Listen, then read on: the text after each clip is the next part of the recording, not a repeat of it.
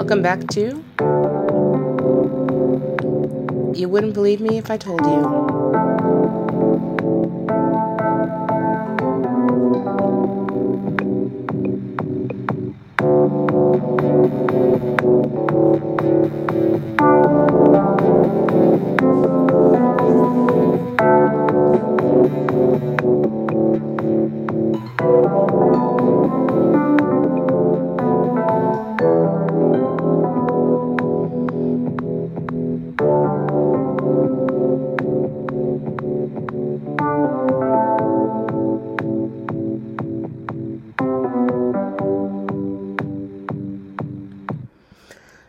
Well, so if you've already listened to the first bonus I launched, then you know that we're taking a whole different direction season 2 as far as the episodes go. What I didn't say is the bonuses are still going to be absolute wild cards, but they're also not going to be super long like the first live session was. And I don't even know if I'm going to do any live sessions, but that's totally not relevant right now. This bonus session is I owe you the finalized version of that talk I prepared for my state conference. You'll get to hear how different it was by the time I gave it in conference.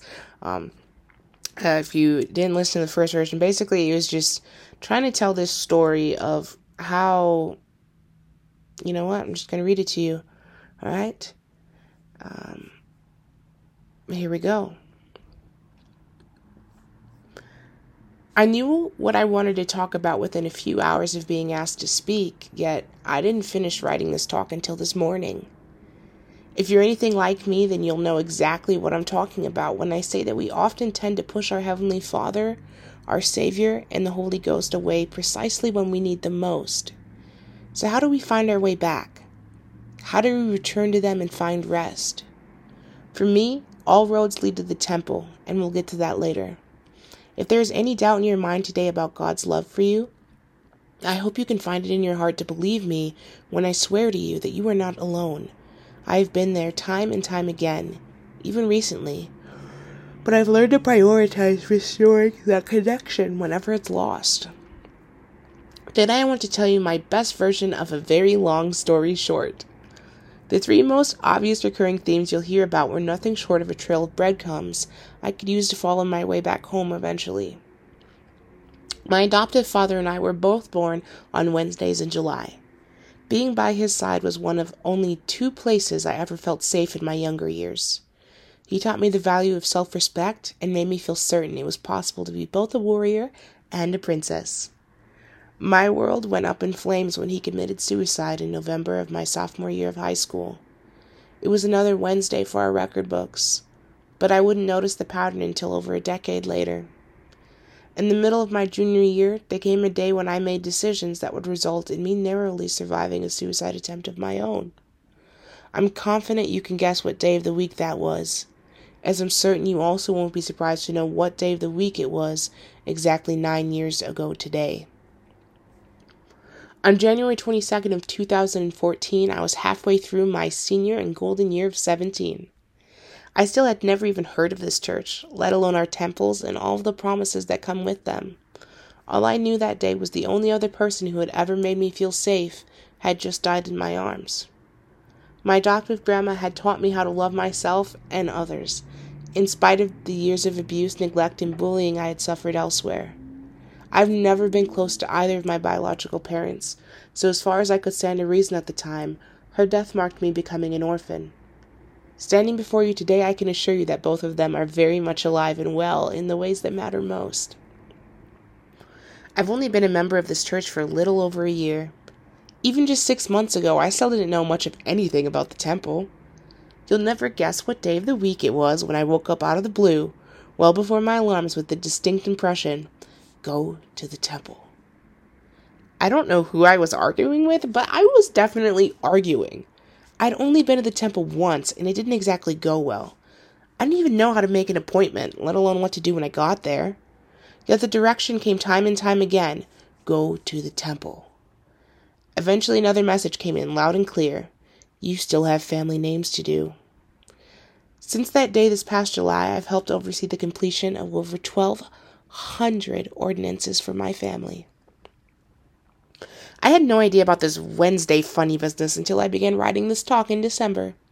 You'll never guess what day of the week it was back in November when I decided to start the ordinance work for my father and grandmother. My 1-year mark came on the first Sunday in December, so naturally, I decided to receive my endowments on the immediately following Tuesday. I stood proxy for my grandmother the very next day. Yes, another Wednesday. A week later, I found myself working on this talk and figured out the undeniable trend regarding Wednesdays. For many more reasons than I have time to explain, I needed a sign that I was doing the right thing, and there it was. I sought help from the ordinance workers without telling them the importance of it when I showed them my father's name card, and they didn't disappoint. I had the unexpected honor and privilege of being assigned to the same session as the person who agreed to stand proxy that night. We interacted more than once, and I could feel something powerful and unforgettable radiating from him. I'd estimate I cried twice before the session, at least twice more during, and at least 2 or 3 more times after.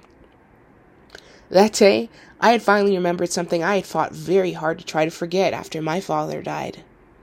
I had felt something similar with the missionaries, when the missionaries had helped complete his confirmation, but this was magnified tenfold. It was a swirl of excitement, joy, and pride, anticipation, admiration. I could feel him, and this time I recognized it almost immediately. It had been so long, it was foreign and confusing. That night, it was as if he was walking beside me, and I was nothing but a little girl bounding after him, trying to keep up. No amount of words could ever fully do it justice. There's a parallel that could be drawn regarding how we gravitate towards and ultimately bask in our Heavenly Father's presence sometimes, yet we stray, outright avoid, or perhaps even reject it at others. I want you to know that He already knows which phase of any given season you find yourselves in. He loves you regardless, and He cherishes every moment of grace right alongside you. I don't expect any of you to set foot inside the temple even nearly as much as I do, but I do hope some of you will feel inspired to at least consider going more. I'm currently employed at one temple and serve as an ordinance worker in another, amounting to the fact that I typically enter the house of the Lord 6 days a week. Even so, attending the temple as a patron remains vital to my spiritual well-being. President Nelson told us that following this covenant path is not about life getting easier. It simply makes it easier for us to bear life's burdens. Even then, it doesn't mean nothing should feel hard ever again. In fact, the more we rise to the occasion, the harder our new challenges might get. The more good we do despite Satan, the harder he will work to deter us from the things we were born to do. If you read through the talk, Overcome the World and Find Rest, line upon line, precept upon precept, there are so many suggestions, instructions, and even just general philosophies that could change your life in more ways than you could probably even imagine just yet. Another important one is when President Nelson asks us to keep in mind that Satan does not want any of us to discover the true power of Jesus Christ, which so many of us can best discover in the temple. If family history is not your jam, do temple names. I've tracked some of my relatives having sat waiting in the queue for over a decade. There are others who've waited even longer. Once I looked over at a temple stack and was fortunate enough to recognize they in fact were my relatives. Another time an ordinance worker asked me to help serve as proxy for someone else's name cards. I was excited to help given how many strangers have helped me, and I looked down at the names she handed me, and then I looked again, because those two were, in fact, also my relatives. If you remember nothing else about what I've said today, let it be that I swore to you that God loves you and He has a plan that will help you one day see and believe the depth of it all for yourself. When I was worried about how I'd do as a CASA, serving the state of Utah in the capacity of a liaison on foster care cases, you'll never guess what day of the week the next wave of orientations were scheduled for. When I was afraid my Grandma Joyce might not be ready to become a member of this church, a little girl by the name of Joyce walked right up to me and stayed glued to my side on her very first day in a new kindergarten class. When I was afraid I might be too green to cut it as an ordinance worker, you'll never guess what the name of my training coordinator was, or the name of the lady who showed me the way around the clothing issue, or the name of the lady who was assigned as my shadow for the first 2 weeks of ordinance work. Trust that God is always working whether you can see how or not. Trust that while He may not answer when you want or how you want, He does give us the answers we need. He knew what prayers we were going to make long before we made them, and more often than not, He has already set the ball in motion.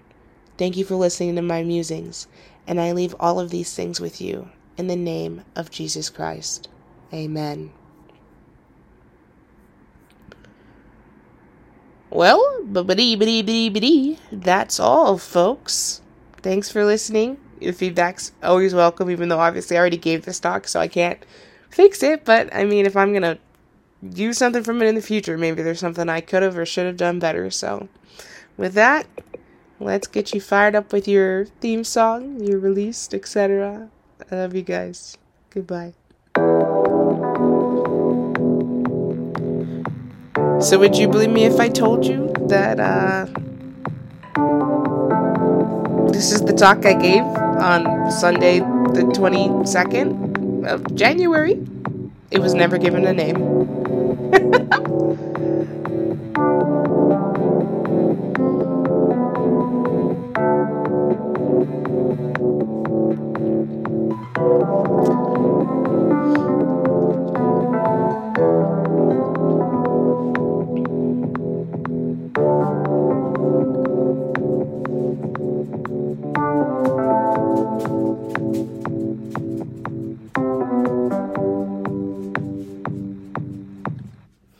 Some of you know that sometimes I pull a Marvel Comics and throw something in at the end after the theme song because I'm a psycho.